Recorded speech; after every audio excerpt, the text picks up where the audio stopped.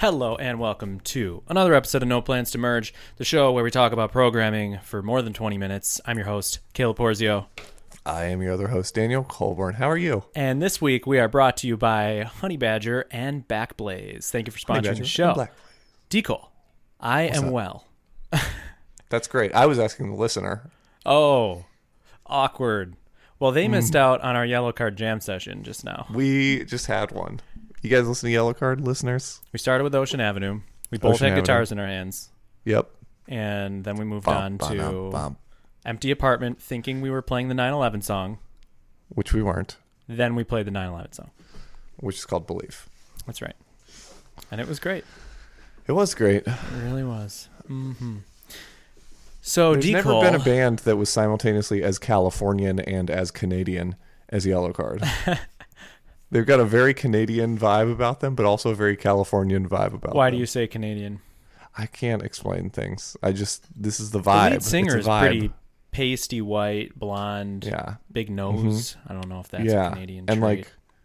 And he's got a Canadian aesthetic. Yeah, I agree. It's true. Yeah. They're like clean-cut California. Yeah. Well, Ocean Avenue is in L.A., right? So, my parents live on Orchard Avenue.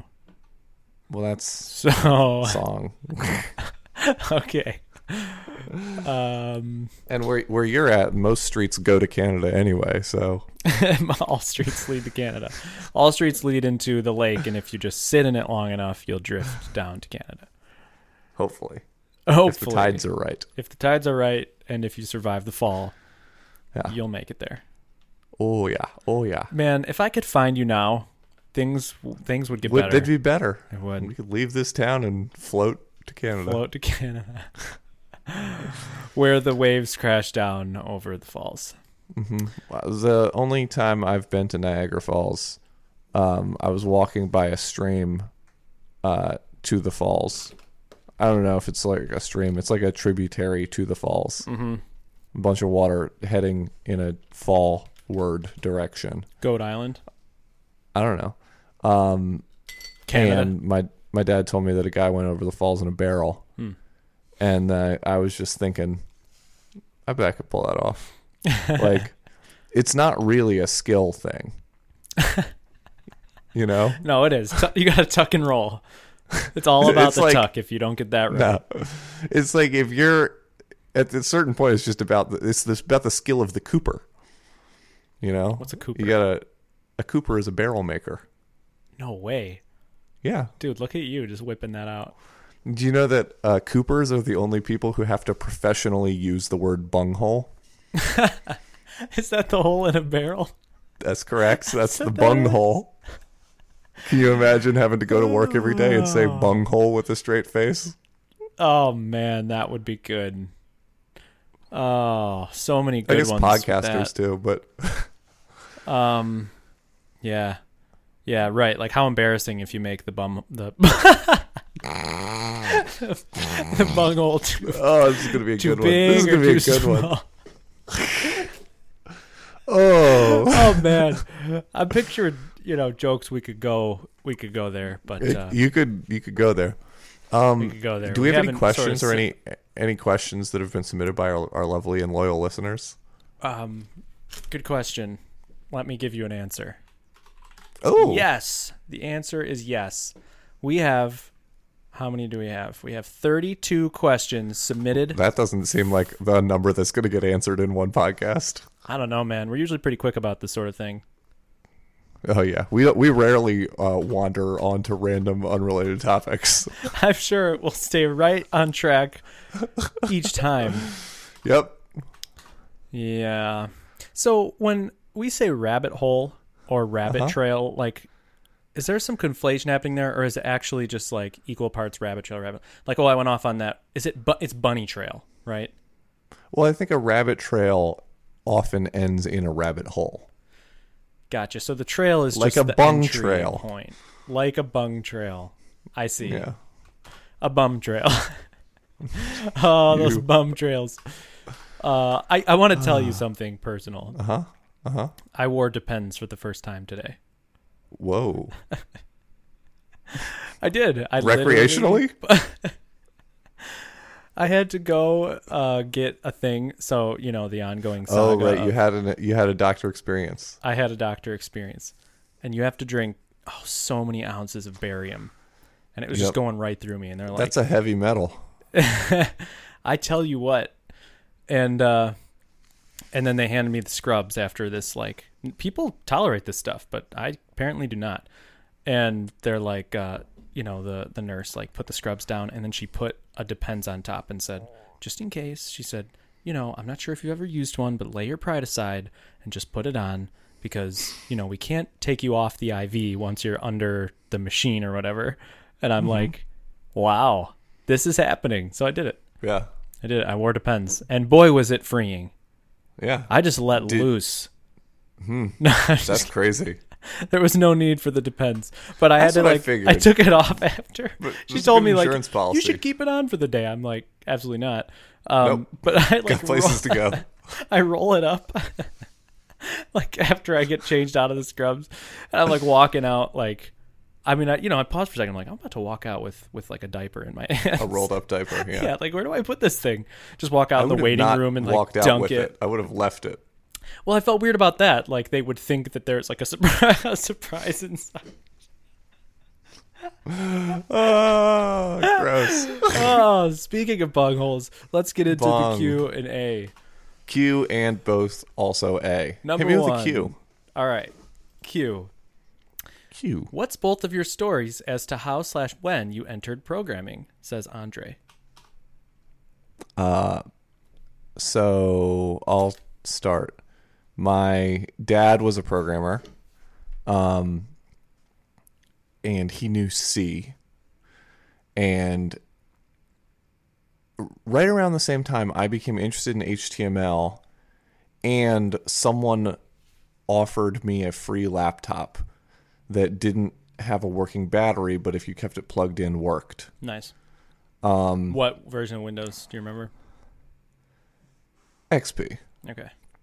And my dad was like, you can have this laptop, but you don't have a license for Windows for one reason or another.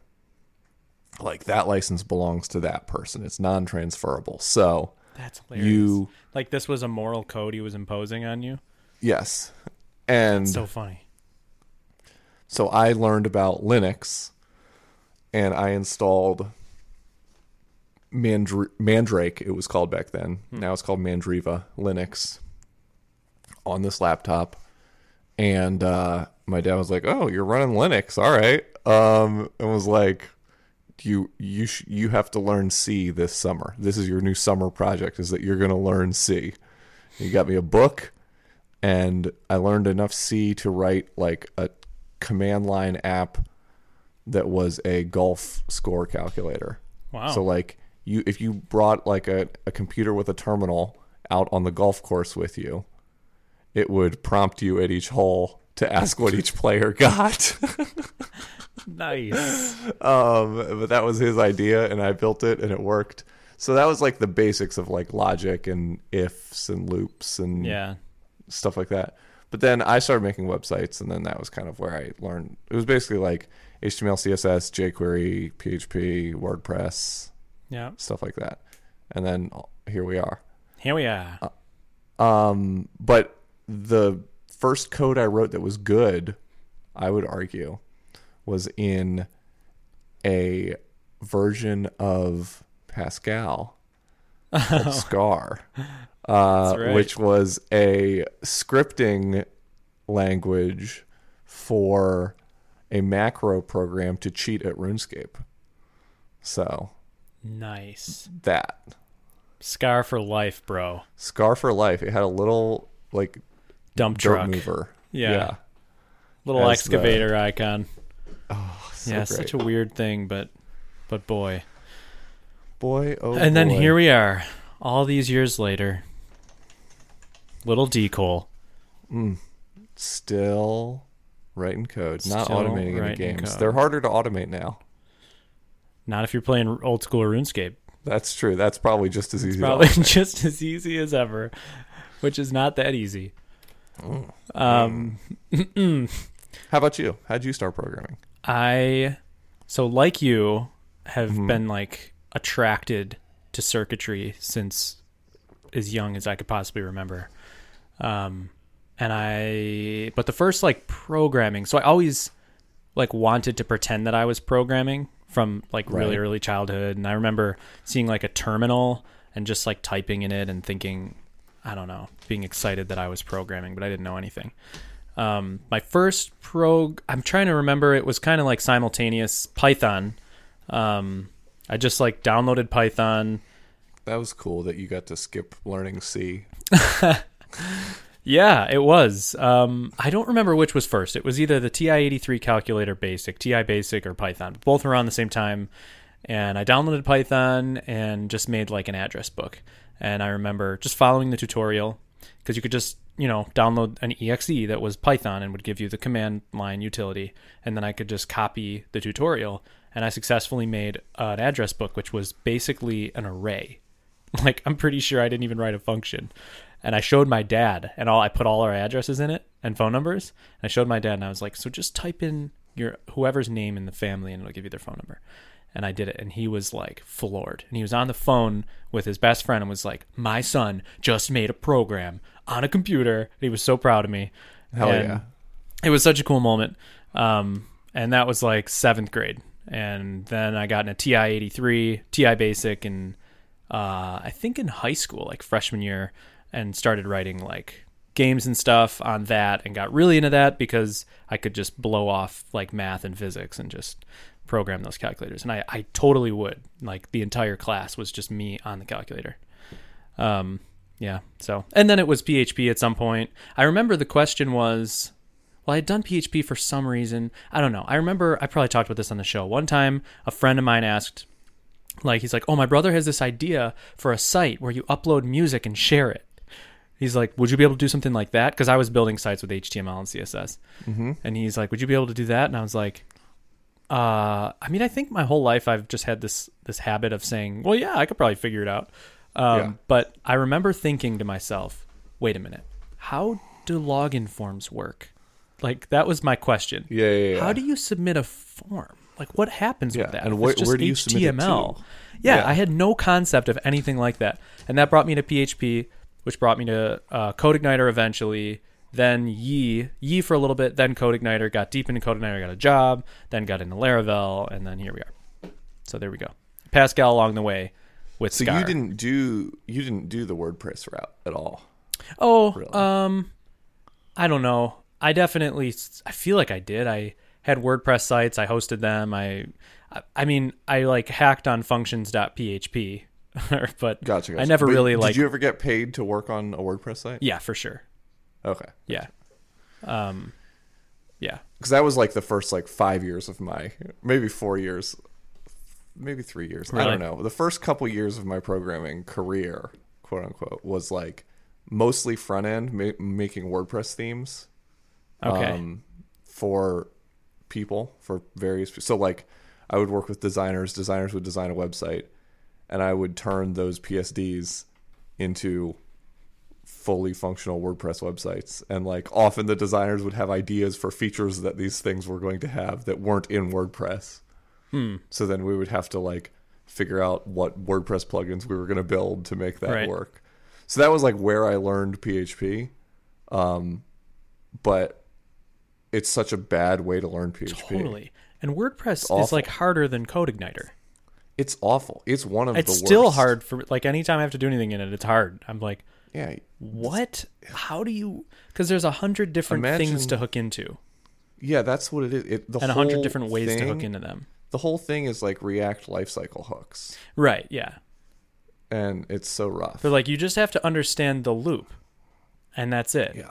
And that's not true. First of all, that's not true. You don't need to just understand the loop. You also have to understand everything else. Yeah, right. Everything else. Man, I hate WordPress so much. It's so bad. Oh, I hate it so much. I worked on definitely one of the biggest WordPress multi-sites in the world. Facebook? For a while. No, that's not a WordPress multi-site. I thought Facebook was the entire thing was a WordPress. I thought Facebook was built on WordPress. No. I play. But no, it was very big, but it was a Grails app. Don't know what that is. Grails is groovy Rails, so it's like a Java JRE MVC framework. Okay. So it was a Grails app that I only touched to like make small edits. Yep. Wrapping around several WordPress multi-sites. And it worked out to be like hundreds of individual WordPress blogs in this network. And they had like so much custom ad code and all of this craziness. So I spent most of a year or two just working on like ad plugins for this giant WordPress multi-site. Nice. It was so bad. Nice. So glad I don't do that anymore. Sounds fun, Deco. Oh yeah. What's next? Have you considered Ruby on Rails? Says Wait, are Andre. we shouting out the people who asked the questions? If they put their name. I already said Andre for the last one. Andre for the last one. Andre for this one as well. We got 3 Andres in a row. Same Andre or multiple Andres? It could be multiple, but they spell their first name the exact same way, and they write it the same way. So we'll call them Andre 1, Andre 2, and Andre 3. Are you sorting these alphabetically by author name? No. I didn't collect an author because I wanted people to be free to ask questions that they wouldn't. Gotcha. Yeah. So Andre asks, have you considered Ruby on Rails? Yes. I don't know. Kinda. Yeah. I've considered it. So I guess like I consider the sparrow, you know? Yeah, right. Like you've sat in a rocking chair on the porch considering Ruby on Rails. I've pondered it.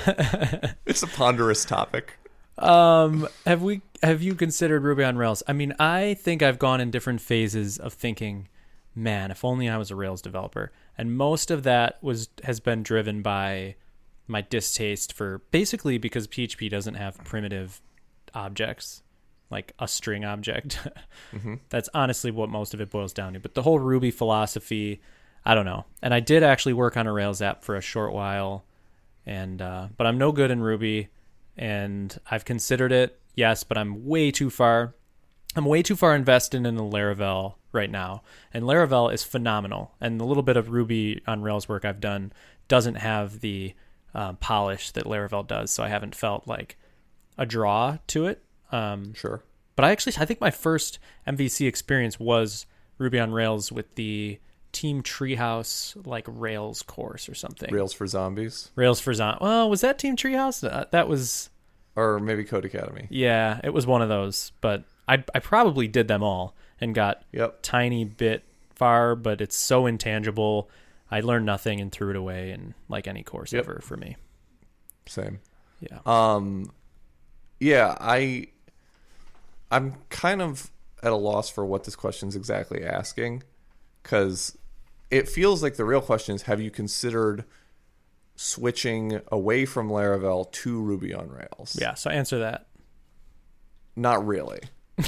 I mean, I've considered like what would the world look like if I did that. Yeah, right. But like to do that, I would either have to start writing so much Rails code that I became a good Rails developer, and then go get a Rails job. Yeah. Or like convince someone to hire me as a freelancer on a Rails project or something. Right. Or I would have to like go basically take a pay cut to be a junior Rails developer somewhere until I got good at Rails. Yeah. Yeah. I mean, that would be... And it's like, and then I don't know anyone in the Rails community either. Like right. I know so many people in the Laravel world where it's like, I would just like, I like it here. It would have to be a much more dramatic change than Laravel to Rails for me to like start over like that. Yep. Like I could maybe see doing it for like Phoenix or something. Yeah. You know, if it was like something that hot where I was like, ooh, you know? Right, and it was different or enough. Or even maybe going and just becoming like a full stack JavaScript developer. That seems more likely to me than going and becoming a Rails developer. Not because I don't like Rails, just because it wouldn't really be a shift in what I do Yep. at all. It would just be, I would just be throwing away any advantages I have. Yep. It's true. I feel the exact same way. And outside of just the practical ways that it just makes zero sense, I think, like I probably said this before, but I don't know anything as good as I know Laravel. And Laravel to me feels like something that you can know, but something you can also be good at. So it's like a skill and knowledge. And I feel like I have the highest skill in Laravel of anything in my life, maybe. Mm-hmm. I've put more time into it than probably anything. And it feels really good to be at that level with something and really like sharpen the knife, you know? Yeah. Like, and then to just go be like a novice Rails developer seems like would be that would be fun miserable. in its own way, but like I would lose out on the general life experience of like really being able to do something at a high level, which takes so long to get to that point, you know? Right. But so I wouldn't want to just throw that away. For sure. Word up. Let's see the next question here. Word up. Is it worth working at Titan? Also, Andre. Ooh, spicy. Depends who you ask. It depends on your goals. Okay. I thought I might have just accidentally closed QuickTime. We're good. But you didn't? I didn't. Okay. Continue. Good to still have you here. Depends on your goals. Yeah. Is it worth working at Titan, D. Cole? Yeah, I mean, it's a great place to work. Is it worth all the money they give you? Yeah, it's a job. You get a paycheck. You're not, you're not getting like Facebook money. You could go be a PHP developer at Facebook and make ungodly amounts of money. You could make more money plenty of other places. Yeah. Anywhere in California, basically. Yeah. But it really depends on your goals, right? If you want to learn Laravel at a high level, get connected to that community tightly, and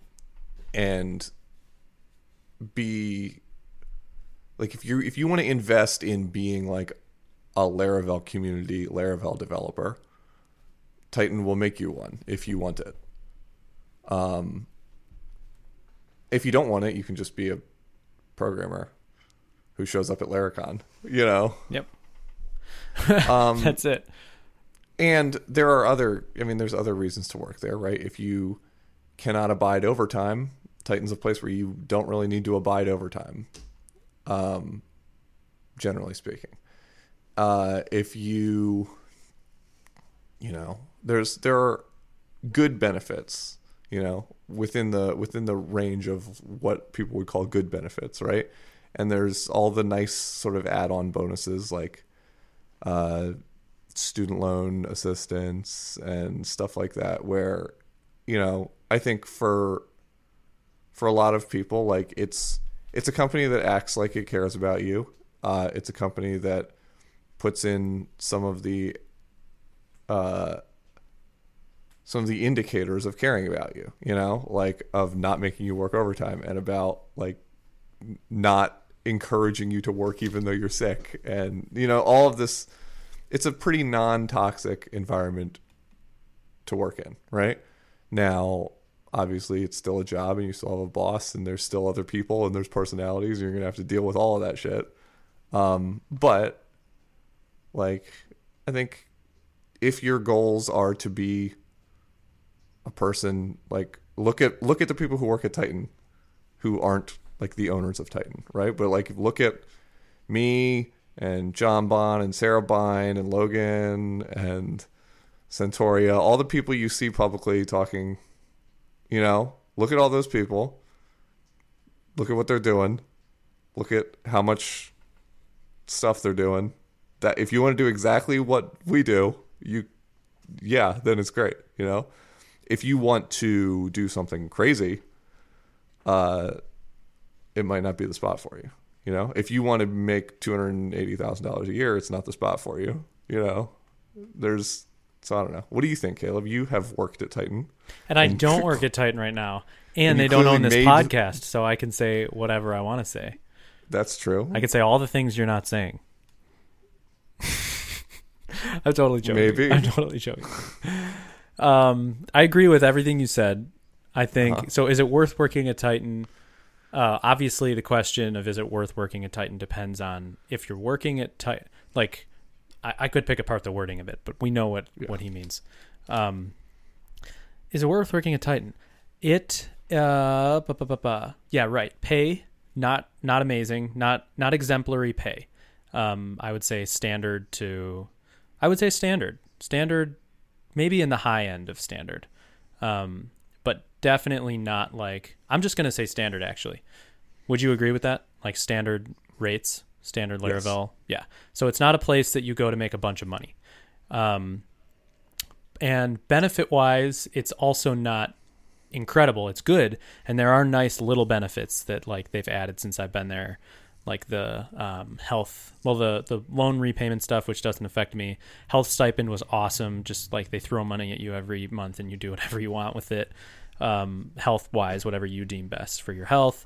Nice like Christmas gifts. Love those. Christmas bonus. Love that. So definitely like decent benefits. The only complaint of mine would be healthcare. I think when I like applied, it seemed the way they repped it was that it was, I thought based on like a blog post they wrote or something, was that they provided full health coverage. But it's only like half. So it's something to know. And to be clear, you don't mean full health coverage, like they cover all of your expenses. Cause that's what, Basecamp does. Oh, really? Holy crap. Basecamp, that's freaking crazy. In addition to paying for all of your health insurance, also pays all of your copays, all of your prescriptions. Get out of my face. Any health expense that you have. Ludicrous. You forward the invoice to someone at Basecamp and it gets paid. Yeah. Yeah. That's amazing. That's freaking amazing. So I would say that Titan practically like money-wise and benefits-wise is good. It's a good place to work. It's not exceptional. It's very good. And I don't think it's particularly well suited as like the traditional programming career. I don't think Titan makes a lot of sense. If your goal is to every move you make $20,000 more than you made the previous job, right? And like ladder climb, like yeah, they're not in that game. That's what I see a lot of people doing, right? It's just like that's not the game they play. Well, it's not it's not the game they play. B, it's not like to be good enough to get hired at Titan, you kind of have to have already had a job or two.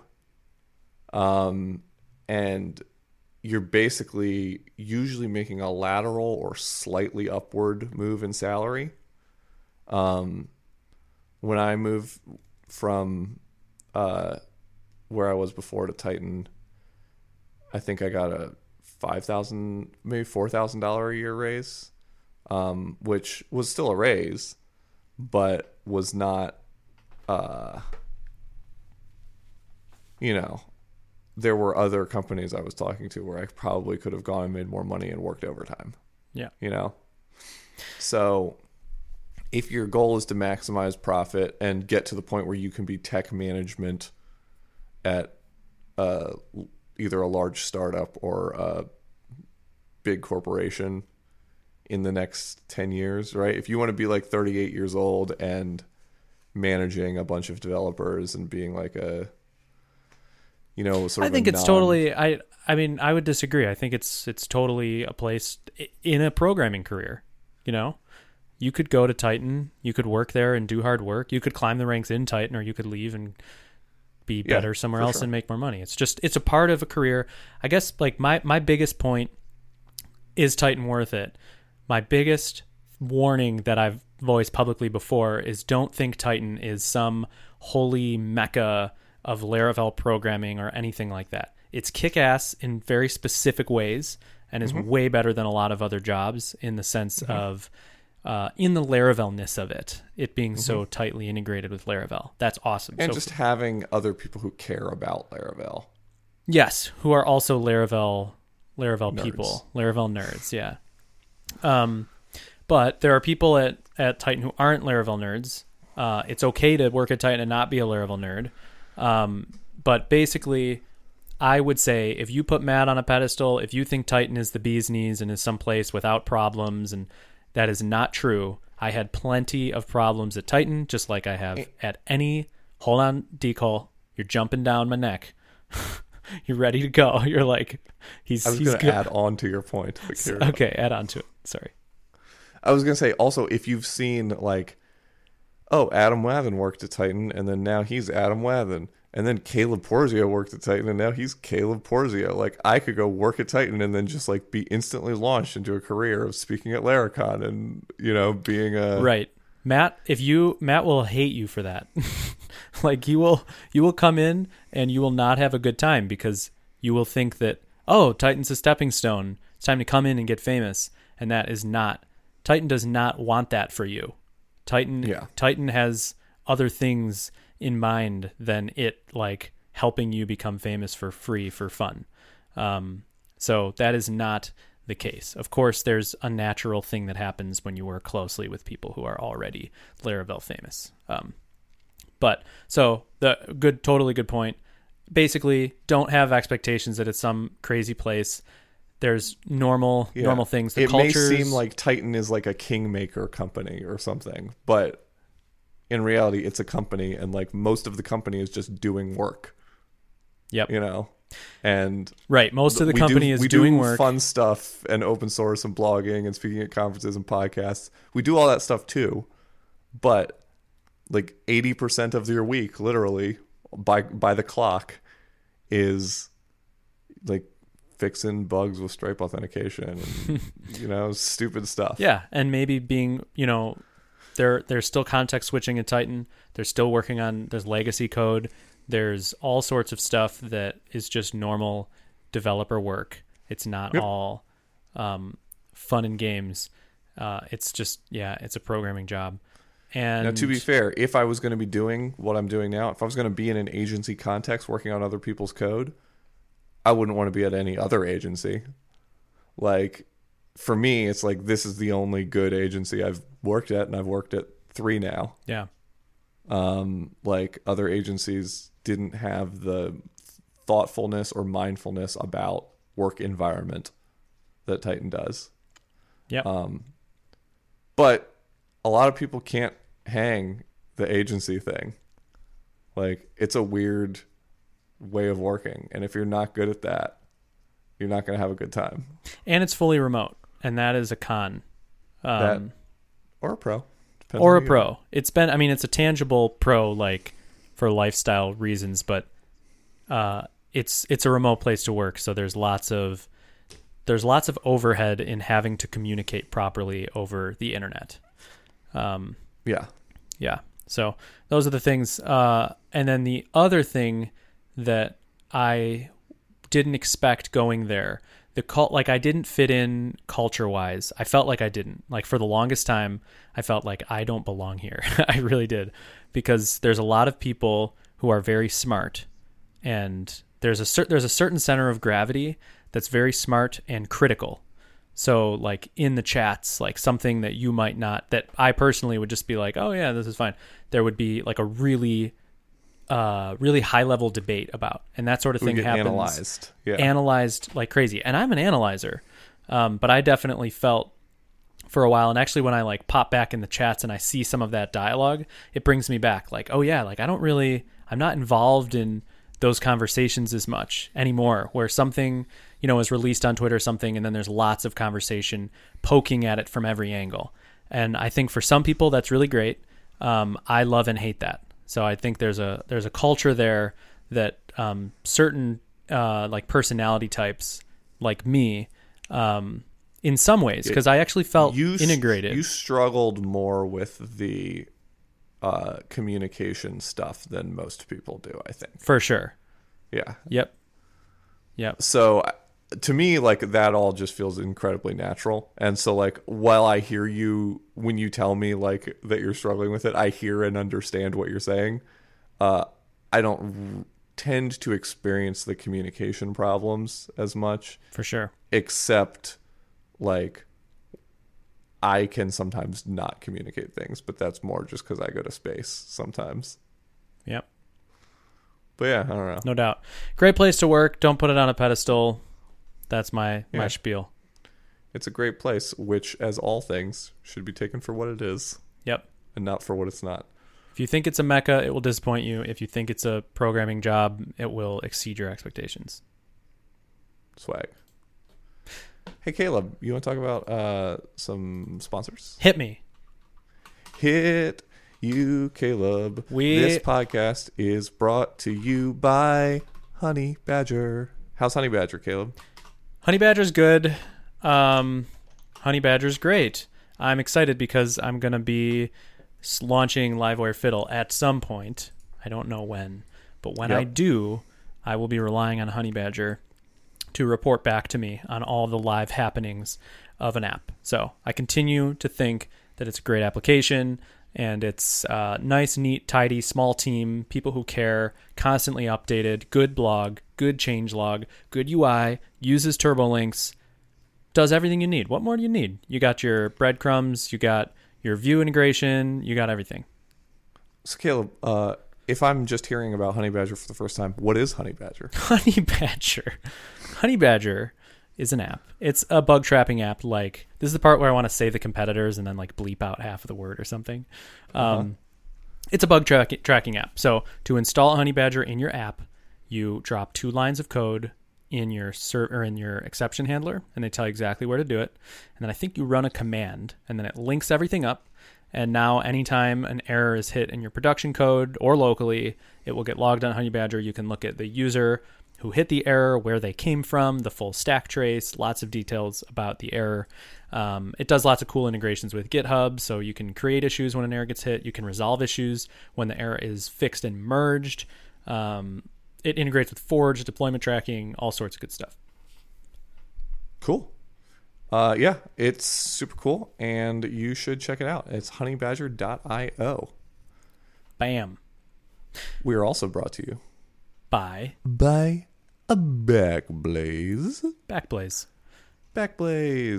What is Backblaze, Backblaze, I'll tell you. Backblaze is a cloud backup solution. So you install it on your computer, you set a schedule, and now your computer is backed up, and you just stop thinking about it. That is it. That is the sell for Backblaze. You install it, and that's it. And you pay them, what, $6 a month? $6 a month, which is like an amount of money that is not you won't money. notice having or not having it. You know? Like, Yep. Having $6 a month literally doesn't change your life. So you pay them $6 a month, but having Backblaze does change your life because your backups happen automatically. They stay out of your way. They don't use like a ton of CPU or anything, and they're really smart about their network usage, so they're not like clogging up your network super hard. It's pretty chill. And then you can access that data from other places. So even if you're not using it like in a catastrophic drive failure situation, sometimes you're just out of town and you don't have your computer with you and you need to access a file, you can just go on Backblaze and grab it. No way. Yeah. Dude. I'm learning all sorts of stuff with these if you don't have sponsorships Backblaze, here. If you don't have Backblaze and you do use computers for anything mildly important, you're insane. So go to backblaze.com, backblaze.com/NPTM. That's no plans to merge. And that will tell them that you came from here. And they will probably keep sponsoring us if you go do that. That would be So you great. should do it. Go to backblaze.com/NPTM. As soon as I got hired at Titan, at some point somebody was like, hey, is everybody on a backup solution? I'm like, I don't actually know, whatever. They're like, everybody go sign up at Backblaze and send us the invoice. So I did. And it's the Titan recommendation, and I've loved it ever since, and I still highly recommend it. Yeah, so if you are at a company, you should sign everyone up for Backblaze using our URL. Under NPTM. Yes. Yep. Yes. That's great. Awesome. All right. Back to the cues. Cool. Thank you, sponsors. If a tomato is a fruit, does that mean ketchup is a smoothie? Yes. I agree. I definitely agree. Have you? They thought they were gonna trip us up with that, but no. But we both know it's easy. Yeah, we're of one accord. Have you finally figured out how sessions work? Not really. Have you? Yes. Okay. Yeah. Well, we talked about how Michael Dorinda there's a session driver schooled us on Telegram, but for Laravel, but I haven't really. I've heard how sessions work, but I haven't actually done anything that required that knowledge yet. Yeah. So I haven't tested that I really know it.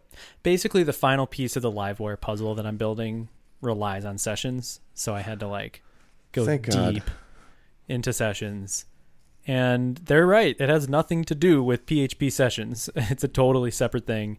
The default is a file driver, and every person who is using your app, if they're using the file driver, there's literally a file that is created in your Bootstrap storage/framework/sessions maybe. And I think it might even be the CSRF token is the file name of that person. I think maybe. And it just stores session data about them. And that's that. So sessions work with files. And when a session is over, like if you are using a Laravel app, you close your laptop and you walk away. Actually, you get hit by a bus and your laptop sits there in the rain. How does the server know when to release your session file? There's a session lifetime, right? Mm-hmm. And it's default 120 minutes, 2 hours. Since the last time that session was seen? Yeah. So the session lifetime is 120 minutes, but do you set a cron job in every Laravel app to make sure that it cleans up all the old sessions that aren't used? No, you don't. Does it check on every single request if a session's ready to be killed? No, it doesn't. There's a lottery built in. I think this is cool. In the config file for sessions, it's like Taylor making a tuple. It's an array with two values, and it's like 1 out of 100. So you set the session lottery, which is 1 out of every 100 requests, garbage collect sessions. Randomly hit every 100th request and tax it with garbage collection. So that's cool. I thought that was cool. Yeah. That's a pattern that we should use for more things. I agree. How many cron jobs do you think you could eliminate from your life by just taxing 1 out of every 100 requests with that work? Right. I know. Just every 100th person will be oh, this app's a tiny bit slow. That should be a schedule driver. Interesting. That would be cool. That would get icky because you might just totally hang up somebody's, if it's any job that takes longer than no. Well, half a second. You would queue the job still. Oh, okay. So then why is that just to add chaos? The cron job would just be the command that queues jobs, right? Yeah. So you could just stick that work in your commands and schedule those commands. So yeah, you would still want to be smart about how much work you're putting in commands versus jobs. Yeah. But I think that'd be really cool. Just distribute the triggering a zero running process scheduler. Yeah. That's cool. Yeah. That's hot. I dig it. So that's how sessions work. Sessions are, I believe they are, when you store data inside a session, it's stored in this file. And every time the app makes a life cycle, that data gets loaded into the session class or session manager or whatever. And then you can access data out of it. So that's something that I thought was interesting, that it's not an on-demand type thing. If there's data in the session, it's loaded into PHP memory every single time. It's not just kept in a file until you need it. Yeah. So for whatever that's worth. So there you go. Oh, there's also cookie sessions. So if you change file to cookie, it will store all the session data inside a cookie, but that can get bloated pretty quickly. And you can store it in the database in Redis as well, right? Yeah, there's other drivers for sure. Can we, before the next queue, can I take a quick aside? Yeah. So I've been thinking about our Livewire hypercharged Yeah. mode Right. where everything is prefetched. Yep. I don't think you can do it. Why? Because think about all the database requests. Mm-hmm. If it's a That's the thing. database-driven thing. Yes.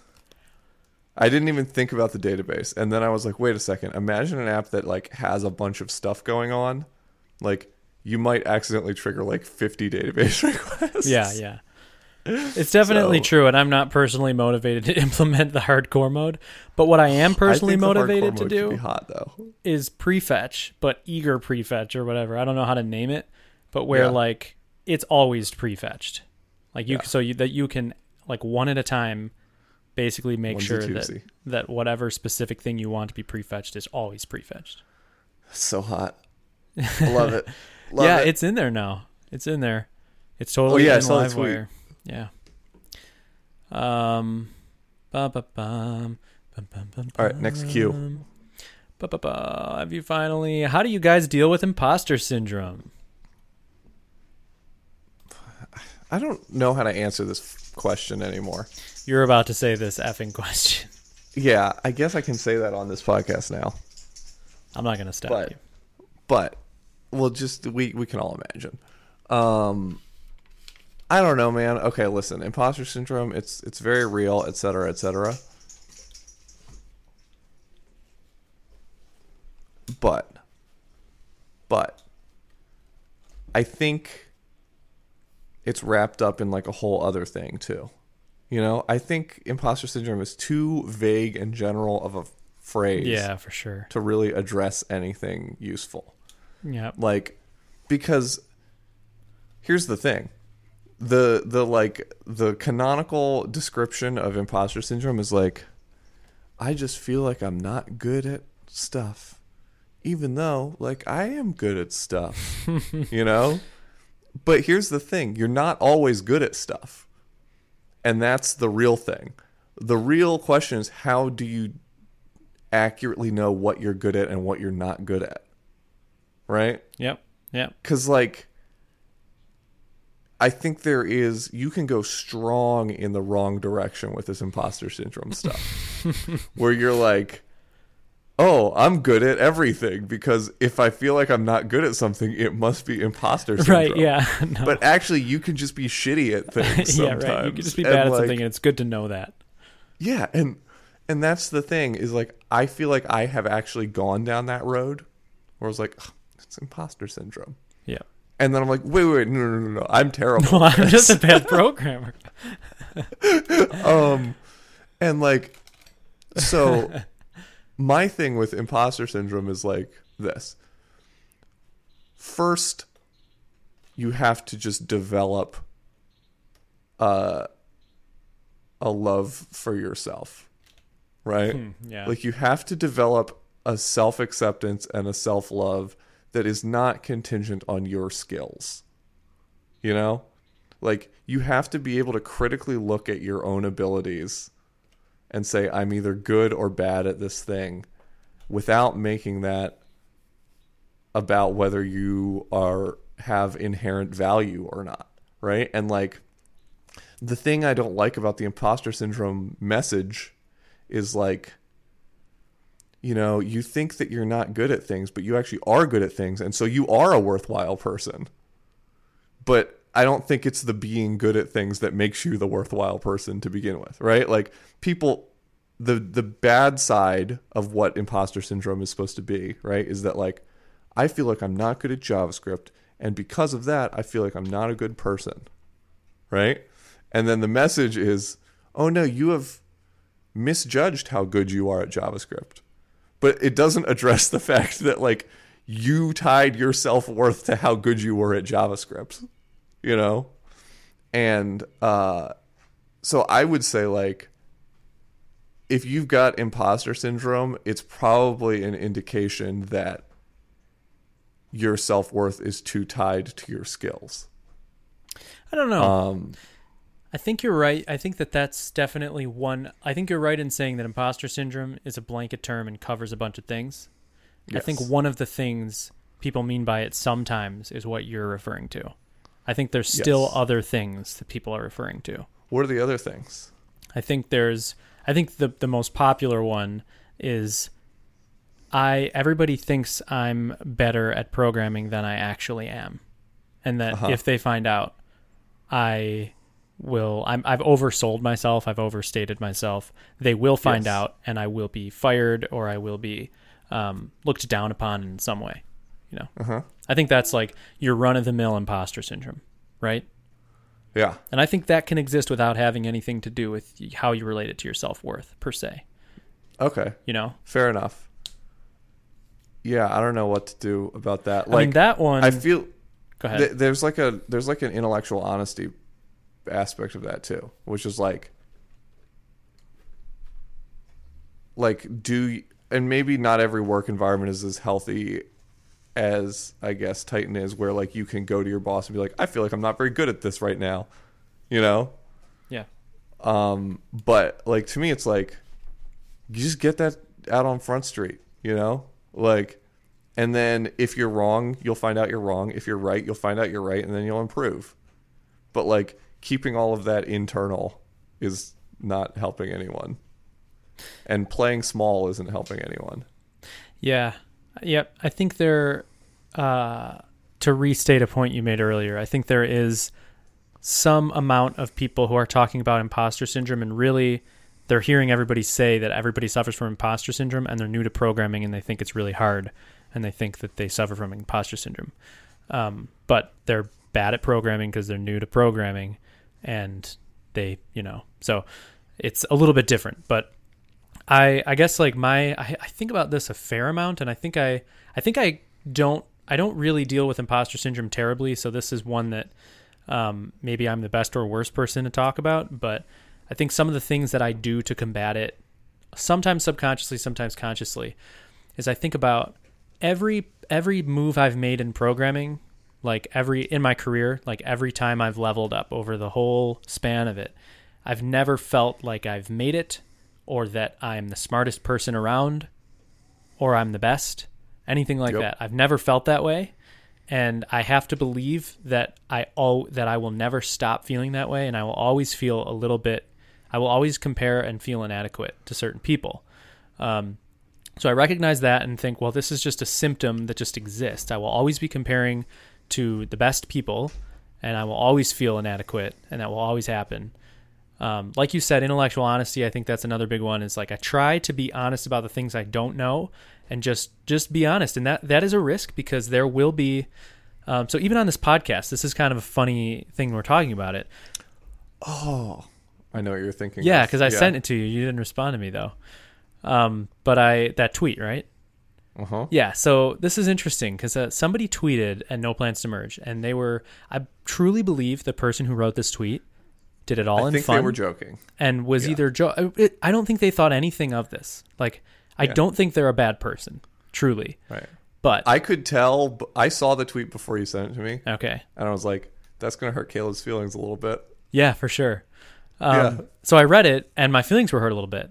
And so I thought, I sit back and I'm like, wait a minute. Like, I really don't get hurt that much on Twitter, except for when Robert Preston takes dumps on things, like appearing to like target me. And when, which is funny because like even just yesterday, somebody went on some rant about how I'm like totally wrong about something or whatever. And it doesn't even matter to me. I'm like, I don't even care about what you're saying at all. Yeah. Like I'll even respond to you and engage in this. And it's not even raising my heart rate 1 beat per minute. But this, actually probably well-intentioned listener said, and the tweet was like in such a way where it was like clear that he like listens to multiple episodes of the show. Yeah, right. Like, it was. He probably like enjoys us. Yeah, and, exactly. Like, enjoys the show.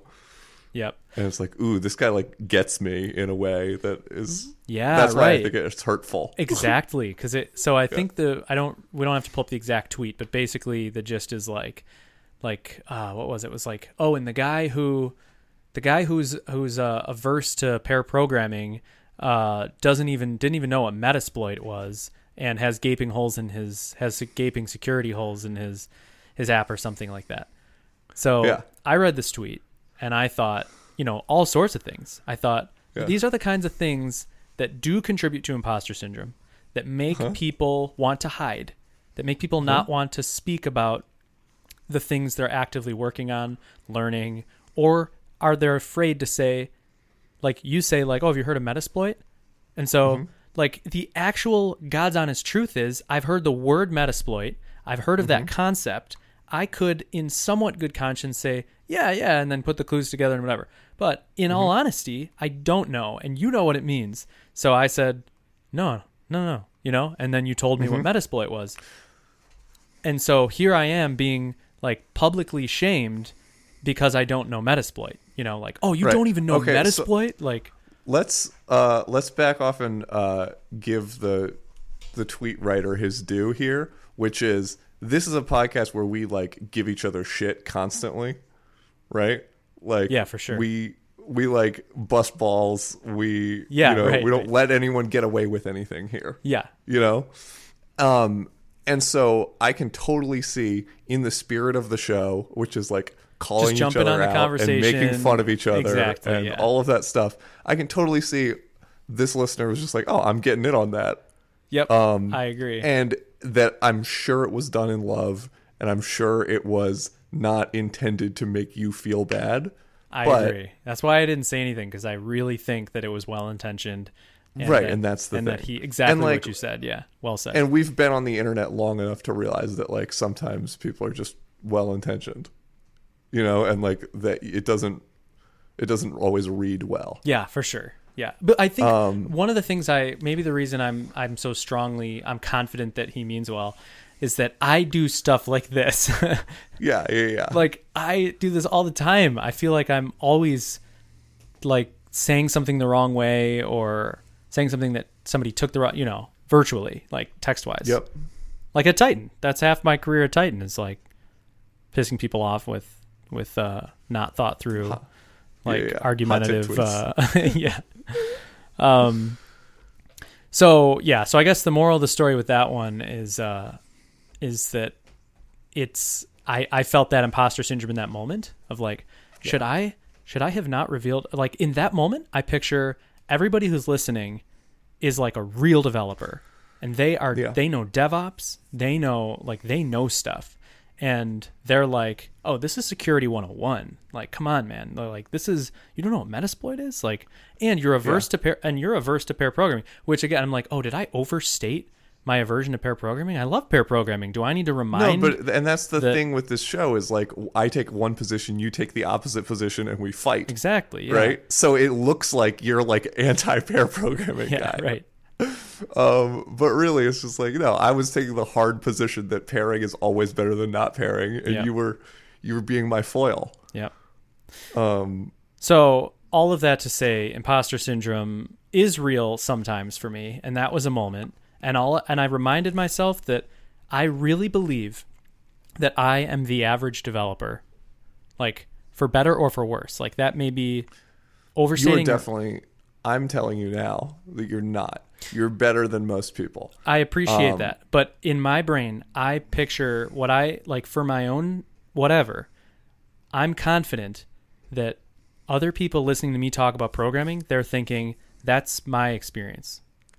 Yeah, I at least think that way. So this is the mystical imposter syndrome that I don't believe in or whatever. But I think that you are better than most programmers, and I feel like I am the average developer.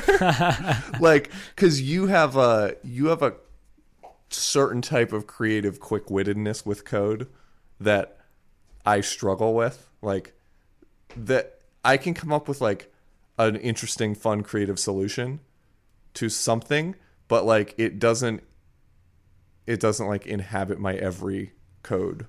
If that makes any sense. Yeah. I mean, I think. Whereas you feel it when I look at code you've written or something, it's like, oh yeah, like Caleb lives in this place that I achieve sometimes. of like trying to be creative all the time, trying to find the most interesting, best solution, even if it's not the default one. Interesting. Whereas my thing is like, I just get shit done. You know? I guess I think my response to that, without feigning humility, would be like, well, one, you should look at the JavaScript portion of Livewire. That is Caleb getting stuff done. Definitely not my strongest language and my brightest moment. Cool. But and other parts of Livewire for sure. But I also get stuff done. Oh, but I have so I think there are some strengths in that area for me, but I don't have great habits. So sometimes, like if you look at Livewire Fiddle, you'll be like, oh, this dude's getting stuff done. There's zero tests written for Livewire Fiddle. Zero. Awesome. There's lots of strung together things. There's no authorization on editing a fiddle. Like somebody actually private messaged me because they found the URL and they're like, so you know that you could, and they're right. And I'm thankful for that. Yeah. But, so anyway, I don't have amazing habits. I know lots of developers with better habits than me. And there's other things I also, when I see somebody write like a debouncer or a DOM crawler or anything with recursion and do it really well and succinctly, I'm like, oh my gosh, I'm such an idiot. My brain is not capable of thinking in those terms. So anyway, I'm saying that to bring it back home that I'm not, that I don't feel necessarily. You're not a god. Yeah. You're not a god among men. Exactly. Caleb. I'm just, yeah. But point being that, imposter syndrome, I think, is both real and not real. And my advice would be, or I guess not advice, but how do I deal with it, is to remind myself that everybody deals with it and be super honest all the time, even if people tweet at you and make you feel bad about yourself. Just keep being honest about everything you don't know, because eventually that pool will shrink for a certain set of things and you'll have arrived there honestly. Yeah. And my advice would be, figure out if you lost your job and lost all your money and lost your house and had to live in a rented room above a garage with an old married couple, would you be okay? And if the answer to that is no, then your imposter syndrome will not be solved by anything except for being okay. Nice. Very good, D. Cole. All right. Two devs walk into a debug bar, order a couple of morning margaritas, and get into a conflict. How does one resolve said conflict? Merge for me.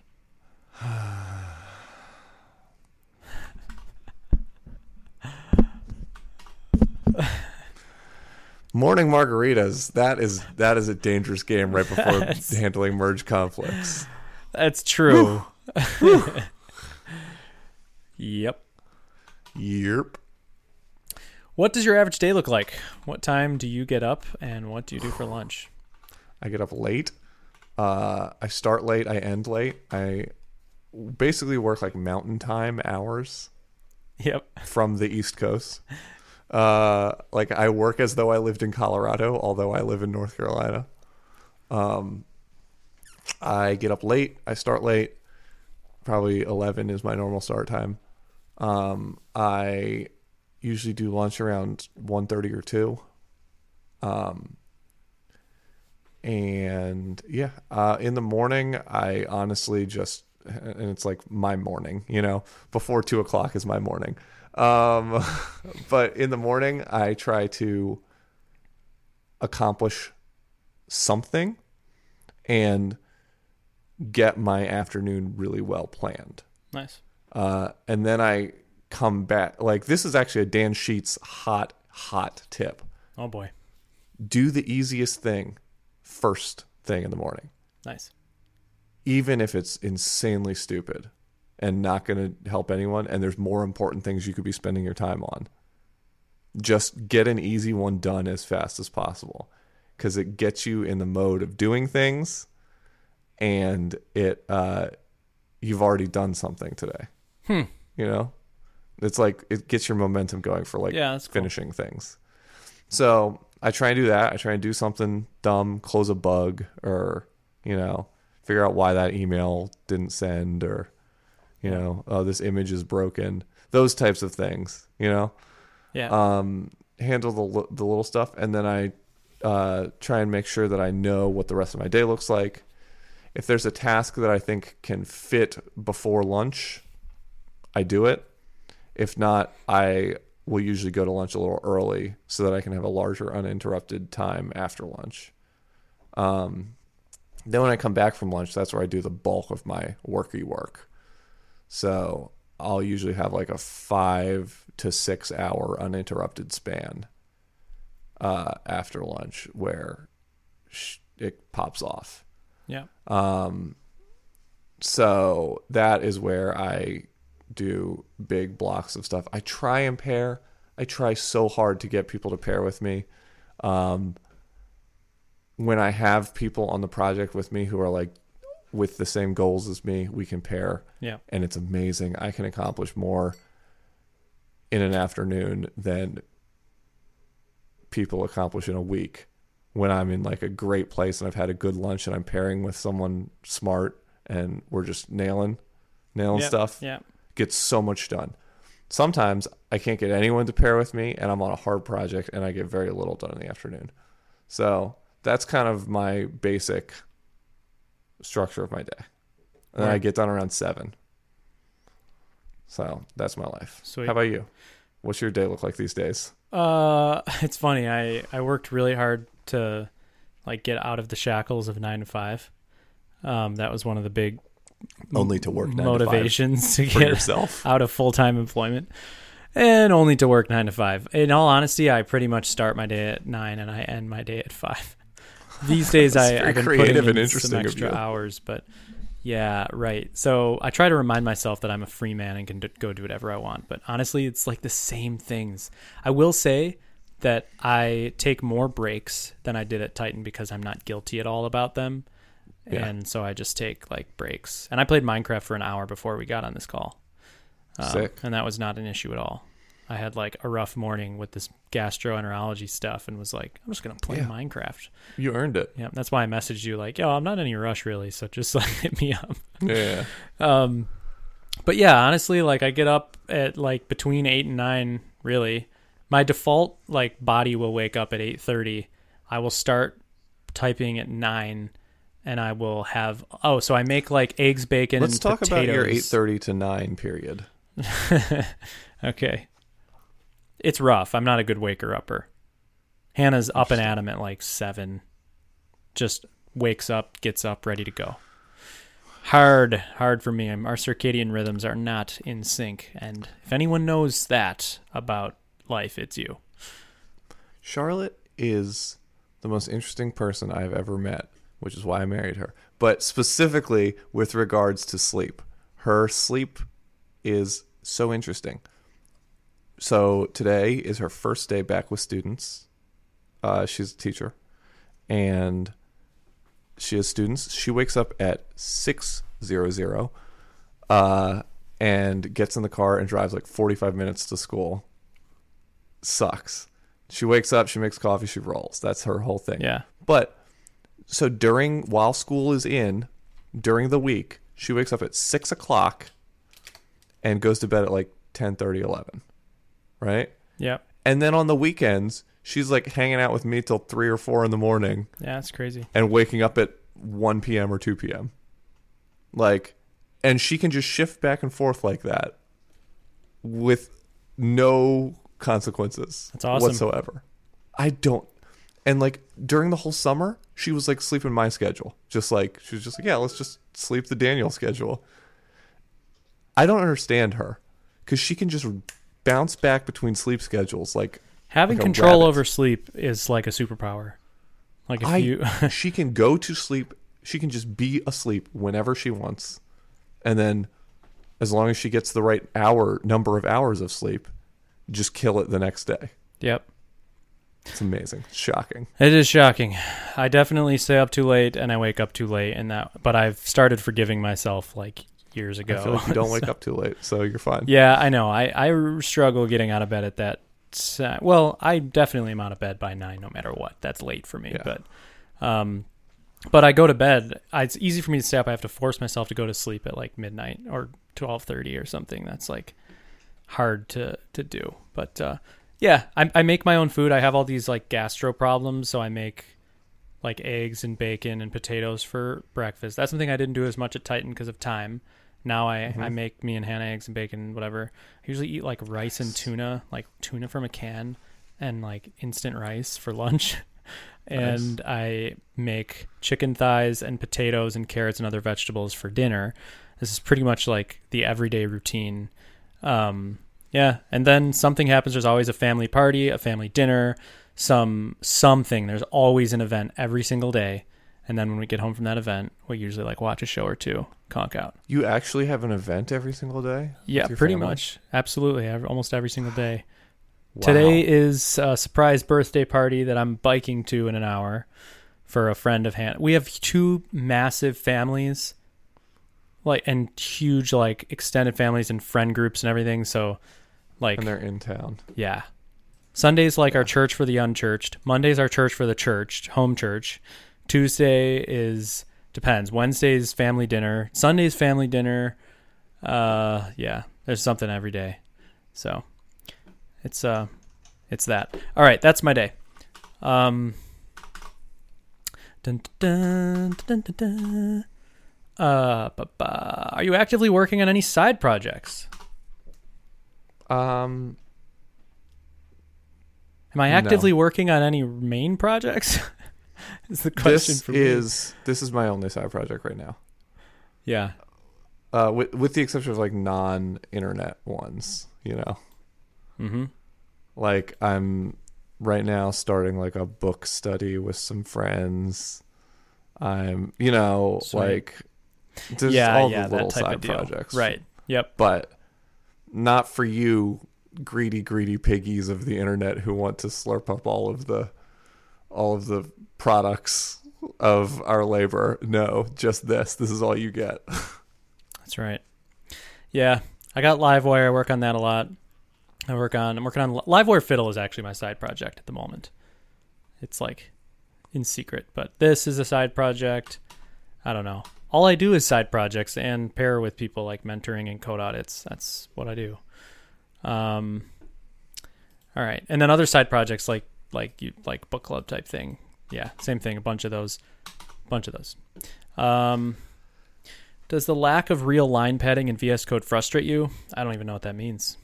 Me neither. Yeah. Seems fine to me. Seems fine to me. Yeah. Alert us in Twitter Westworld. what you mean. Yeah. To quote Westworld, looks like nothing to me. Don't know it. Make America great again. Did Trump achieve it? I am joking. You two are just awesome. I don't have a question. Trump achieved it, no doubt. Get lost. Have you considered living somewhere in Europe? Says Andre. Yes. Yeah? I've never been to Europe, though, so I have to visit Europe first. I've strongly considered living in South America and Asia, though. You would know.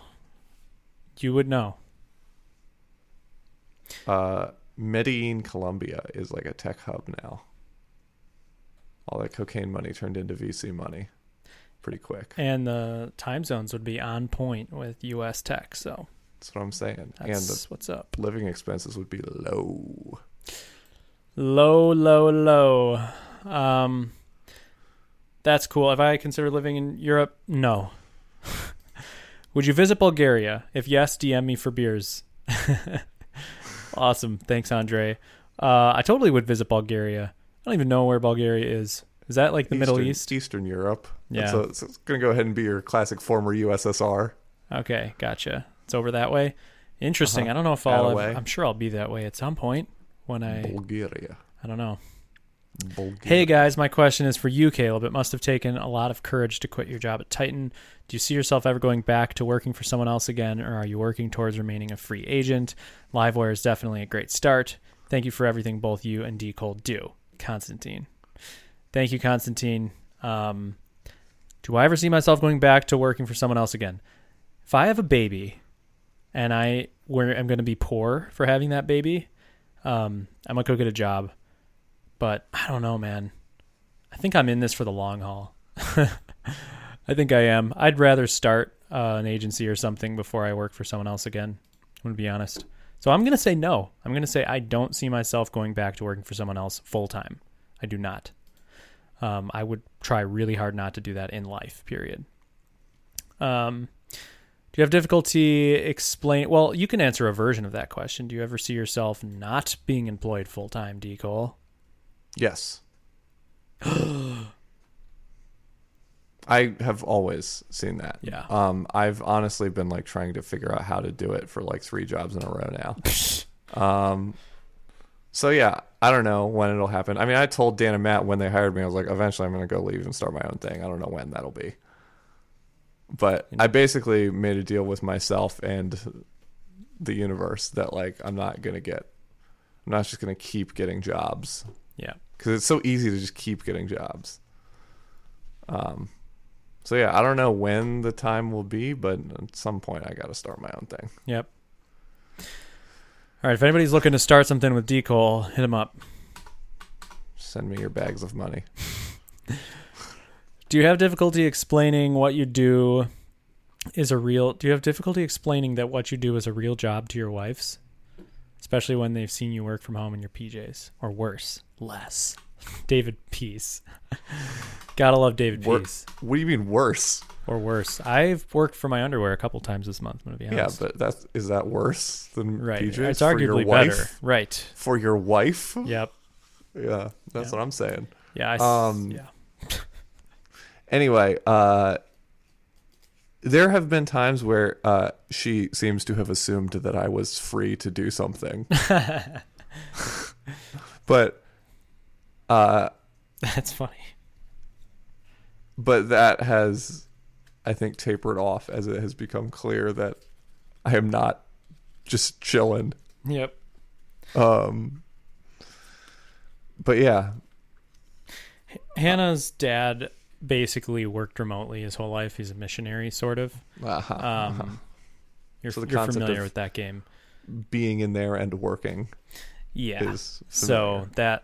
Yeah, exactly. So it's very she herself, she's a photographer.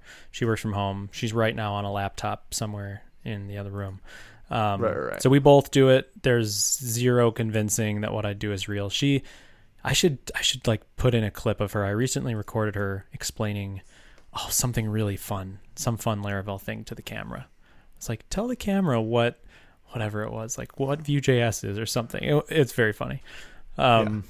Yeah, but she makes an effort to listen about my job and about, like, she knows who most people in the Laravel community are because I talk about them.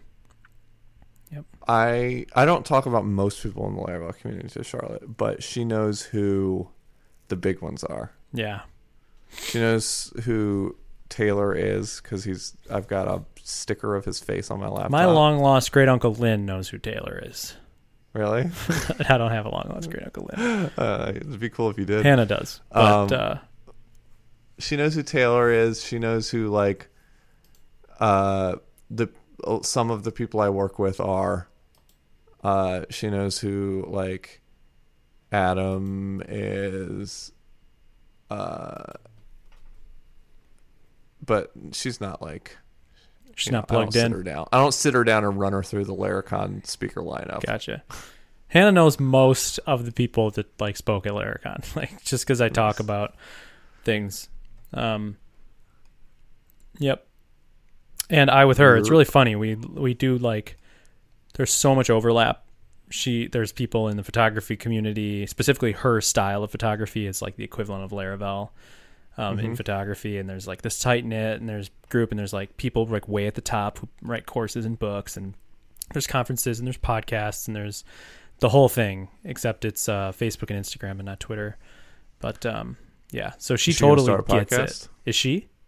Yeah. Yeah, she might. We were actually talking about her doing some vlogging. But I guess that makes more sense. It's visual. She's super plugged into the Disney, so it's like half photography, half Disney. She's like super plugged into the like hardcore Disney elite. Yeah. So she like listens to all those podcasts and like sees them and stuff, and there's famous people, and they, it's cool. That is cool. So it's nice to have that overlap. Question, next one. If you could be a dinosaur in the modern world, which one would you be and why?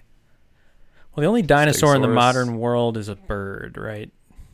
Wouldn't that be if you could be a Crocodile. dinosaur not from the modern world, but in the modern world? Oh, okay.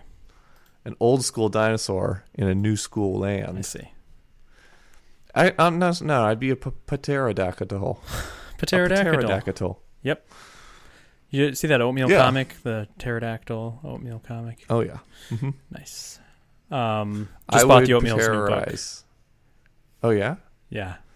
It's called Why My Cat's More Impressive Than Your Baby. That's the guy who made Exploding Kittens, too, right? The games? Yeah. I own both of those. Nice. Pterodactyl's obviously the best dinosaur for the modern world because you get to skip traffic. Totally. Good call. Yeah. I was going to pick what's the one like with the long neck? Brontosaurus, yeah. Well, no, Brontosaurus is actually a made-up dinosaur. It was compiled from the bones of several other dinosaurs. Okay. The Apatosaurus is the real one. All right. I want to be that. I want to be the super huge one with the huge neck who's a vegetarian and who's really wise and old from Land Before Time. Oh, yeah. Well, that was a Brontosaurus. That's not a real dinosaur. You can't be that one. Well, I'll be that one. Okay. If you could no longer code/develop, say you cut your hand real bad and couldn't type anymore, looking at you, Caleb, what would you do instead that has nothing to do with development or coding? Says David Peace again.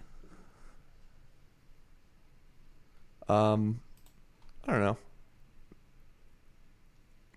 I feel like I'd be pretty good at selling real estate. Why is that, D. Cole? Why? People like me. True. I feel like I'm pretty good at like sussing out what people want out of something. So like I feel like I could have like 2 conversations with like a nice couple and understand what kind of house they're trying to buy pretty quickly. Yeah. You know? And you know a ton about like real estate type stuff. Not really. Yeah, you do. I know. You're always talking about house. locations and stuff. I've bought one house. You're passionate about living quarters and places to live. I'm passionate about all quarters. Hind quarters, living quarters. I cannot lie. Makes sense. I will pick musician. I want to be the Passion Pit guy or the Owl City guy. I want to like hold up in my office and make electronic music. Or Bon Iver. I'll go to a cabin. You ever watch, Deadmau5 streams on Twitch? Yes. Have you ever watched him stream on Twitch? I think so. It's awesome. He Yeah, just hangs out. yeah, I don't know where I saw that. I think maybe I watched a recording Did you see of the him. one video where he accidentally made Sandstorm? Maybe that's what I saw. I think I saw some Just YouTube video Google that was Deadmau5 Sandstorm. Yeah. And it's just a clip from his Twitch of him accidentally making Sandstorm and just cracking up. I watched one where someone like submitted a sample to him and he heard it and he's like, oh man, this is dope. And then he reworked it and it was what's the world that the children made here this Svelte or Velt. The Velt is the Deadmau5 song. And so it's somebody like submitting to him that sample while he's live streaming and he hears it and you just watch him hear it and he's like, oh boy. And then it's my favorite song by him and one of my favorite songs, period. Excellent. Sweet. That is cool. That's sweet. So I would definitely do music of some sort. Yeah. Yeah. I don't know. I do tons of stuff. There's graphic design, videography, all the things. I would just love to do all the things. Construction, woodworking, you name it. Yeah. All those things would be great. What's the most annoying thing about being a programmer? I'm going to say neck pain. For me, hands down. Hate it. Get it all the time. I'm going to say the fact that if you're tired, you can't really force your brain to be smarter. Whereas like in a more physical job, like you can just force yourself to work harder. Yeah, right. get Give it it that done. extra push. Yeah. Yeah. Yep. Yeah, that's true. So like you really have to care about the other aspects of your life to keep your brain in a state where you can program. Yep. Absolutely. Yeah. I agree. That's annoying. That is I don't annoying. want to have to think about the other parts of my life. There's a whole section of things that are just annoying about having to do work that you don't want to do. Yeah. But that's sort of That's stupid. not relevant. Do you see Livewire ever being integrated into the official Laravel package? No, I do not. Me neither. I did not see that. Nope. Would it be cool? Sure. It would be cool. But Would it be a good idea? probably No. not. No, I wouldn't recommend it. Nope, I'm going to say no. How do you combat stag? I could see inertia being in the official package. Yeah. But I don't know what Taylor's plans are, but he's like going to put JavaScript in there. he's flirted with stuff like this, JavaScript integrations. I could see Yeah. him having some nice onboarding flow for inertia and for Livewire for that matter. Yeah, a front end preset. Front end wouldn't be preset bad. for sure. Yeah. Front end preset. I mean, we should just do that anyway. In a year when they're both like solid. How do you combat stagnation in your skills or career? Cocaine. Tons, as much as I can afford. That's what that stipend, that health stipend's for. Yeah, that's that wellness stipend. Wellness That's what they stipend, call yeah. it. I feel well. Yeah, I feel real well for a period of time. Mm-hmm.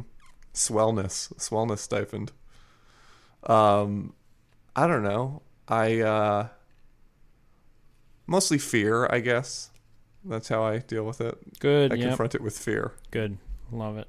Yep. Confronting stagnation. I don't know if I have a good answer, but one kind of answer, like at Titan, pretty much any time that I recognize when I'm stale.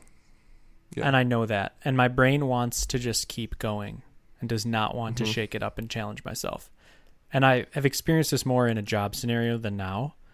But Yeah. in work scenarios, I definitely, whether it's switching projects or switching jobs themselves, there is that that is imposter. That's a form of imposter syndrome, is being like, I'm doing fine where I am right now. And if I switch over to something, like I'm the guy who knows everything about this. Like when I switch over to the next thing, I'm not going to be that guy, and it's going to be a new set of challenges, and it's going to be worse in some ways. But it's always worked out, and you very quickly acclimate, and the challenge is good for you. And I know that about myself, so I just always tell myself, like, So are you saying you're going to become a React developer now? Is that what you're saying? yeah, Vue.js is over. Time for Caleb Forzio, React developer. yeah, that's it, T. Cole. Hey, when are you going to support React components in Livewire? I don't know if it even works that way. Vue's much more like suitable for something like that. React is less like isn't it used less kind of like sprinkled in, like Vue can be used sprinkled in. You can sprinkle it in all the time. Yeah, I don't Sprinkle know. it in as much as you'd like. React, I don't know. Yeah. Nah. Hey, you know what's a side note about Vue? Logan and I were just talking about this. You know what's incredibly dumb about Vue? Tell me. Having to watch your props. When do you prop watch? Like, if you are doing something with a prop that's passed into your thing. Yeah. Right? Like, say I pass a prop in, and then, like, based on the value of that prop, I'm calculating a piece of data. Yeah. Right? Or, like, say I, like, wanted to make, like, a computer property. That'd be great if I could just throw a prop into it. You can decol. No. There's some times when you can, and there's sometimes when you can't. I can't exactly remember what the situation The only is, but I situations recently that ran you into need one. watchers are when you're triggering like an action. That's not true. I recently ran into a situation where I wanted to change a piece of data based on another piece of data changing that was a prop. Was being passed in. And I maybe it built was a the computer deeply property. nested object. It used to be that like anything over one layer of nesting, like if you passed in an object, because it's passed by reference, if you were trying to change something nested inside of an object, you wouldn't have reactivity. Like I don't know, but there's that section in the That Vue might be- docs I'm- that's like I might have been reactivity depending- caveats. I might have been depending on something that was nested. Yeah. I don't know. You know? It's pretty freaking good. Like it's pretty rare that you have to like deal with the reactivity caveats now. Like it's gotten better Yeah. Never have to deal with that in React. because it just re-renders everything every time. No, because you don't use computer properties. Right. You don't use watchers. You don't update anything from anything. You just use the data that's passed in from the prop. Yeah, I mean that's if you're not using a computed property, how are you making a computation on that? You're just having a method that you pass it into. A method. Right. Yeah. So there's like Vue caches its computed properties. Right. So there's like a caching layer. Like React wouldn't do that. React in that way, in the microscopic level, like React, I would think is less performant than Vue because it's just dumb and dumb in a good way, and it just like re-renders the whole component, asks no questions, where Vue is like intelligent. I'm not sure that that's true. I think unless something has changed that is required by the render method, it doesn't. But yes, I know what you're saying. Yeah, that is a thing though. Like computed properties with dependencies, they're cached in Vue. And that's like No, I get it. Watchers to me are just really bad. That's the thing that bothers me. And I'm saying I rarely have to write watchers. I just rarely ran into one the other day. I could look it up what the context was, but No. it super annoyed me. All right, D. Cole. The next question is, I've got it. That's it. I don't know. The question after that is, have you guys figured out how sessions work yet? Yes. We're back again. I think we're out of questions. Here, give me one more. Give me one more that's like a hot question. We're in an hour and 31 minutes. Are we not going to go through these or do them another time or what? Just, Let's do rapid fire. Just super rapid fire. How many we got left? All right, hit me. Do you pair inter-company, like multiple companies? And if yes, how do you handle the red tape, NDA? Cheers, Tonko. Not really. Yeah, and the pairing I do intercompany is client work, and I sign NDAs. So. Yes. Oh yeah, I pair with clients. Yep. But as far as pairing, I pair with buddies on stuff, and it's just like me and a buddy, and it's sort of this understood thing, like, don't share any of this or something. I don't know. Yeah. I do pair with Max quite often. I'm like kind of in his code base, like with him sometimes, and yeah. Nice. This question is for Caleb. Really loving Liveware. Thank you. Only thing is that I'm using Craft CMS and it's based on Yi. Do you envision a point where Liveware will be available for other PHP platforms besides Laravel? I would contribute for this to happen. Thank you. Not sure. Symfony would be the first one to do if it was done. And I've been told that I would conquer the world if I implemented it with Symfony because it's way more popular than Laravel in Europe. So I don't know. Seems like something that's not in the cards for a while. I want to get basically the core and cater to this very specific use case and make it really good and really solid, and then we can think about other things. So I have zero What Laravel official specific plans. features do you use?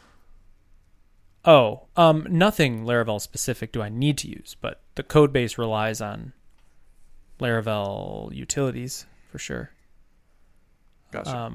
Yeah, there's nothing Laravel specific. It wouldn't be that hard to rewrite it in something else. You could rewrite it in Node probably. You totally could, yeah. How do Laravel sessions work? Jason Beggs. Nice. He gives like the smirk face. That's funny. All right. What does your normal day-to-day look like? Sunrise to sunset. We already did that. What is your thought process that's Jace, by the way. Shout out to Jace. What is your thought process when you're building a new application or package? Routes file. Tests.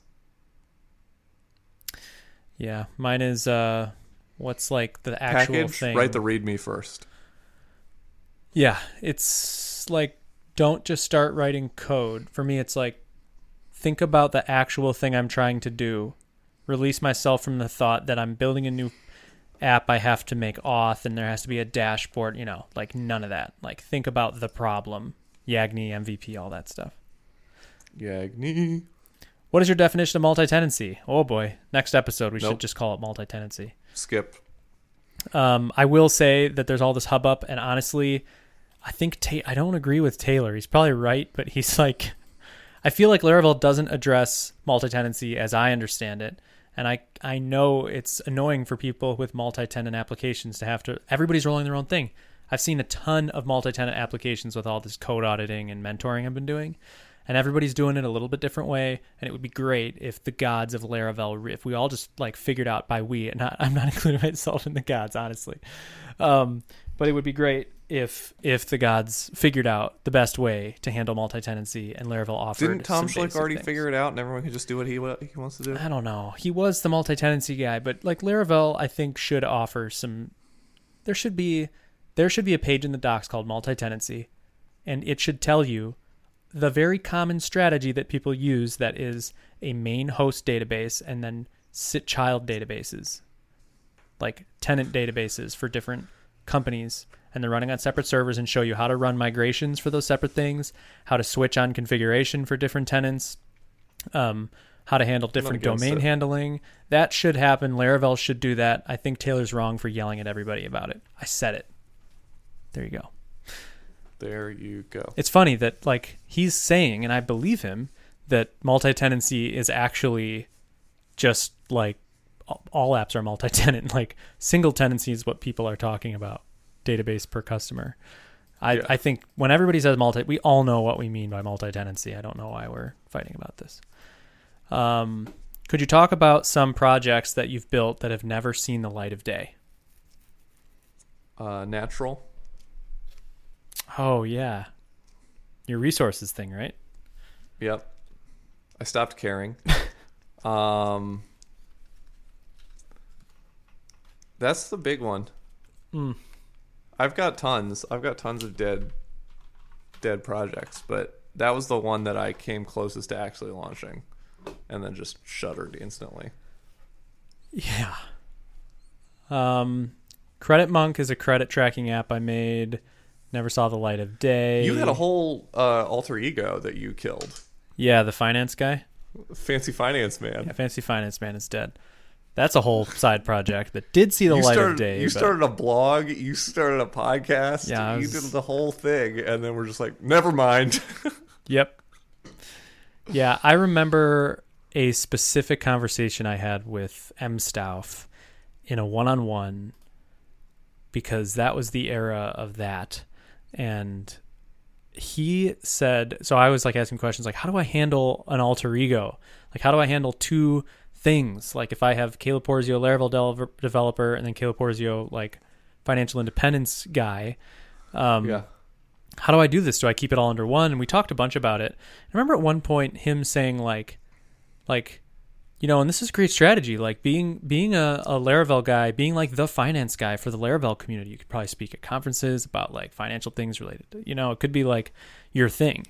And I said, Right. I said to him, no, I want code to be my thing. Yeah. I said no. And I remember him like, it was kind of what he said was like, well, that's admirable. And I don't know if he meant it or not, if he was just like, well, you're an idiot, but Yeah. But at the moment I'm like, no, I do not want to be the finance guy in Laravel. I want to be the Laravel guy in Laravel. I think you made the right choice. I agree. You've been killing it. I appreciate it, D-Cole. I just quit my job and have more time than everybody else. Could you talk about some projects that you've built that never seen the light of day? Did that. We just did that. I know. Do you know a command that I could run? Like if I ls, how do I get how many folders are in a directory? Ooh, I don't know. There's something that like if I la, they're each in separate lines, and if there was like maybe grep or something that could tell me how many lines are in something if I pipe it through. Well, that would tell you how many folders and files are in a directory. I don't know. Anyway, but my sites directory is like growing every day. It's absolutely massive. And I remember when it was like 4. And I remember seeing like somebody's, like Jeffrey's or Matt's on a stream and thinking like, oh my gosh, they've started so many Laravel projects. Yeah. So I think I've made it because I have a zillion abandoned things. Kind regards, Joe Rushton for the show. Oh, this is a separate one. Question for Caleb. Are you still hustling on your own, i.e. not in full-time employment? If so, what are you doing to make a sustainable income? And do you have any long-term plans? Will you ever go back to traditional employment? Kind regards, Joe Rushton for the shout-out. Thank you, Joe Rushton. I'm still hustling on my own. I am not in full-time employment, right? Do I make a sustainable income? I think by now I could support Hannah and I. Yeah. But not in any great way. Hannah is a photographer. She makes like good money now. So I don't know. I work like a day and a half a week, probably doing like actual stuff. It turns out more than that because of all the context switching and emailing and invoicing and planning. But like yesterday, I spent all day doing a code audit, like morning to like 8 p.m. Doing a code audit. And then like Tuesdays, I do like mentoring sessions. They're usually like 2 hours, and I just booked another one. So I have like a handful of people that I pair with them every week about their application. There's like ongoing things we're working on, problems we're addressing, and they'll just bring me like a big laundry list of questions they have that they hit during the week, and we'll hammer out stuff. So I don't know. That's what I do for money. I would love to make that less and make... And this is also money now. This is big money.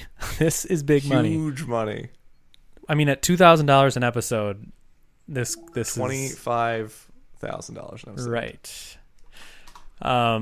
Yeah, so I don't know. I think that answers it. I think my actual income, if I extrapolate it for an entire year, I would be making like $60,000 for maybe between $50,000 and $60,000 right now. So it's less than I've made in a long time, but I'm happier than I've been in a long time. So there's that.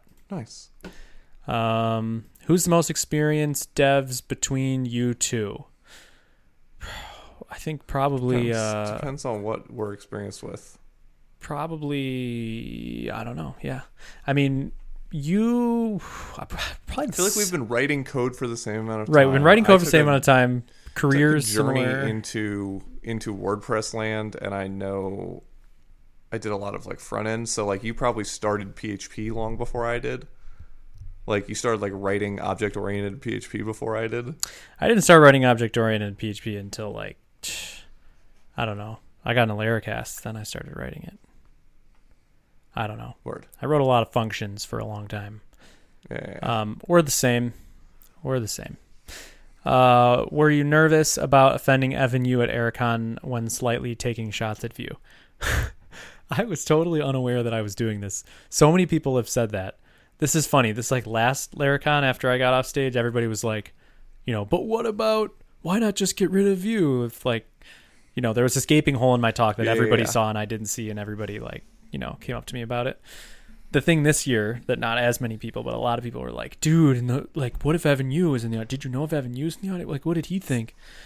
And I think we've talked about this before, but Evan Yu, he is like disconnected from Laravel. Like he comes to the conference. I've never seen him in a conference talk. Maybe I saw him in one conference talk like 3 or 4 years ago.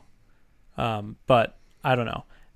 I guess my answer would be, I didn't actually mean to take shots at Vue. I think Vue is a perfect... I don't think you were, except that you hate Ajax. I hate Ajax. I do love Vue. Like, I think Vue is brilliant. I think Evan Yu is brilliant. I think he made a tool that, like, on the caliber of Taylor, like, of being able to anticipate, taking something that's hard and making it, like, intuitive and super easy for a bunch of people. I think he's a genius. I think Vue is great. I actually write a decent amount of Vue, but you know where I stand these days. Blade is objectively greater than Vue. So, I'm going to take, so you know how everyone talks about how like Laravel's bad because it like hides complexity and it's all magic and blah, blah, blah, blah. Mm-hmm. That's not true, but it is true of Vue. I know that's your position, G. Cole. I agree. I know. I mean, it's a different style. Yeah. Similar to Laravel. But it's...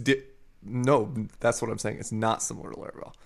Because Laravel is dependency injected, and there's facades, and there's everything's nice and isolated where you can swap things out if you want to, and you can really get in there and like change the way it works if you need to do that. Vue, no way, no how. You can write Laravel like a Symfony developer, and you can write Vue like a React developer.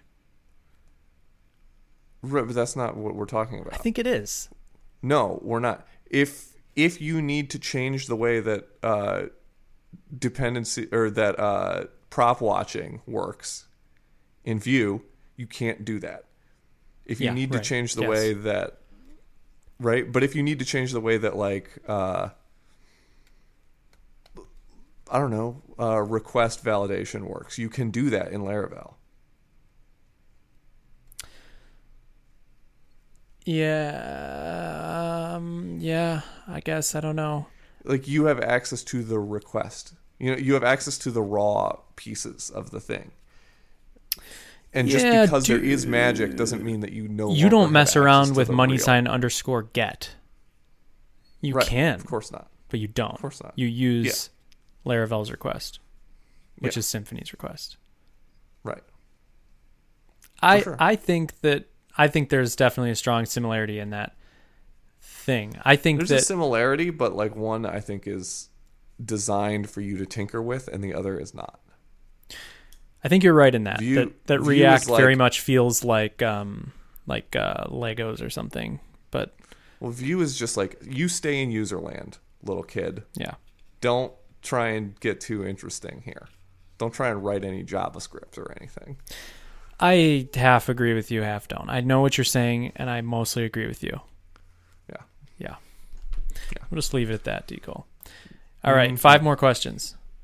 So many. Just kidding. That's the end. Wow. That's it. That was a lot of questions. That was a lot of questions. I guess we have an active and engaged audience or something. Yeah, man. Thank you to everyone for submitting questions. That was a good time. Yeah. Sorry if we forgot to shout you out individually, because sometimes we forgot. No, not every. But I think I shouted out everybody who put their name. Oh, cool. Yeah. I just left it up to them to throw it at the end if they wanted. Gotcha. So yeah, that was a good time. We should do it, make it a regular thing. Yeah. See you in 6 months. Yeah. Once a week. Bana. Is that it? Is that just the wrap there, Decol? I think it's the wrap, dude. I'm feeling it. Cue outro music now.